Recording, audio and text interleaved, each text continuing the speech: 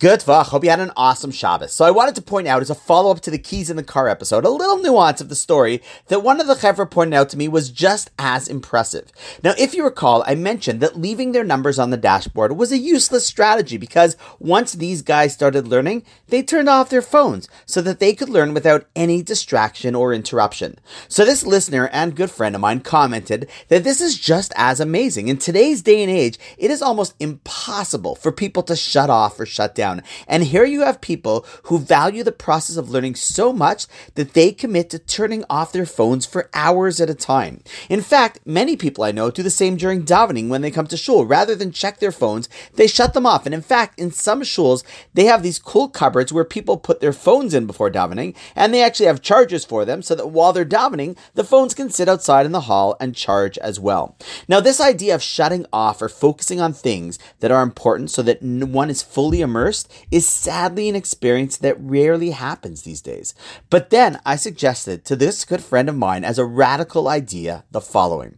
See, he's an owner of a restaurant, and I was saying how sad it is that often we see people at their tables who are out to dinner with their friend or their family, and they end up spending more time looking, texting, or scrolling on their phones than spending the time with the people they're meant to be spending time with. They might be out for dinner, but I think that they're actually really, shall we say, out to lunch. And so I suggested to my friend, how cool would it be if his restaurant advertised something like no smartphone Sundays and mandated that if people are out for a meal on that day, they're just simply not allowed to bring their phone in. Come on, wouldn't you love to go to such a place where you're given permission to just spend time with the people you're eating with? Personally, I think it would both be cool and liberating. And then I said, even if the whole day is hard, how about you pick an hour or two each day? You can even call it happy hour, because how happy would you be if you got to spend uninterrupted time with the people you're out with? One thing for sure, I think any restaurant that would do it would get some really cool news coverage. What do you think about the idea?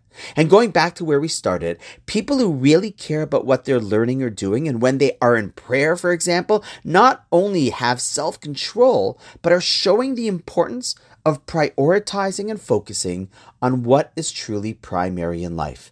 At least when you're listening to this podcast, chances are it is on your phone, so your phone won't distract you. Well, at least I hope you're not watching TikTok while listening to this as well, but you get the point. So on that note, wishing you an awesome night, and I look forward to seeing you tomorrow.